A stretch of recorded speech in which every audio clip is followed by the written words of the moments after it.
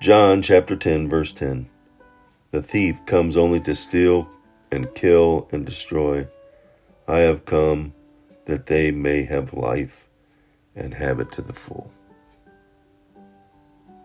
One of those verses that many of us quote, many of us remember, many of us throw out there when we think of our life on this earth and Satan, who's out to steal, kill, and destroy, and the contrast of Jesus, who gives life and wants us to have it to the full. But we oftentimes don't remember the verses before it and the verses after it. And there, Jesus reveals two of the I ams. Verse 9, I am the gate. Whoever enters through me will be saved. He will come in and go out and find pasture.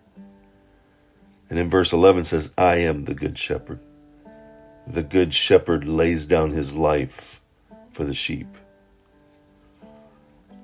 Here, Jesus is bookending, if you will. Yeah, Satan is here to steal, kill, and destroy. And yeah, it's good to remember that. But let's remember Jesus, who has given us life. He's the gate that we can enter in and have pasture. We can go in and out, and he is there with us, and he's the good shepherd. And the good shepherd lays down his life for his sheep. He goes on in that chapter to talk about the hired hand, and the hired hand scatters. The hired hand leaves because he's doing it for money. The shepherd cares for the sheep, and he does it for love.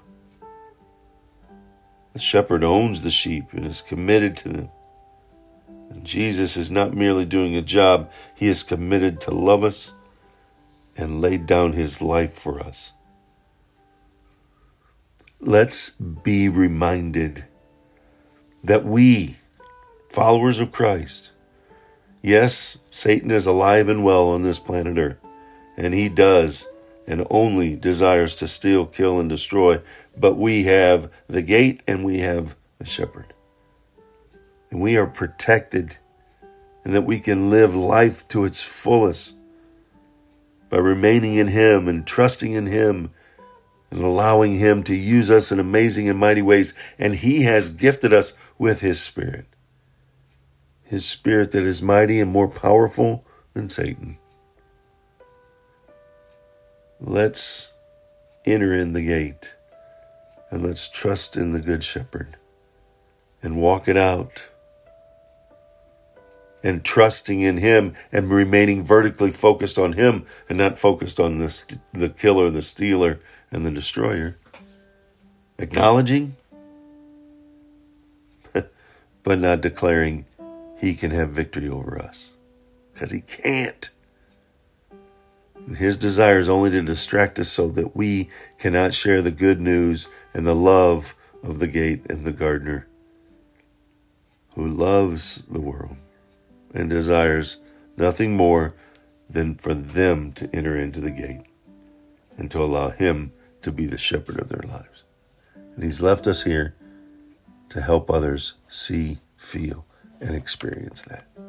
So go out, make it a wonderful God-filled day, and trusting in him and the power that you have to share with others. He did it. Let's do it.